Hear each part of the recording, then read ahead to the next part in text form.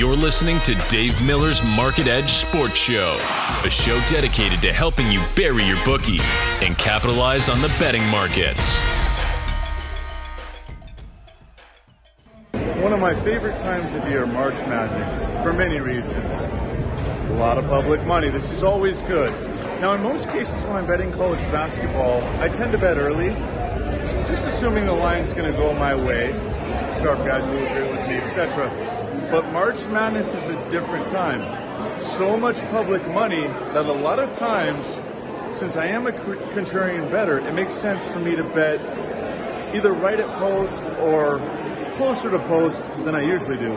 Also, many island games or semi-island games, they're in their own time slots. It's not like your normal college basketball Saturday or weekday in the afternoon where a bunch of games all start at the same time. So this is perfect because your average person is looking to just bet the game starting next and not the game starting in 3 hours or tomorrow.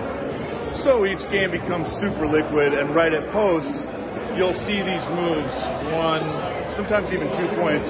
Also, with so much money, you're able to shop around. I love this. Different books will have different prices depending on the action they've taken, etc. So if the market's dealing 14, and let's say you like the dog, it's been known that many places will have 15 and a half, and you don't really see this as much on a regular college basketball day.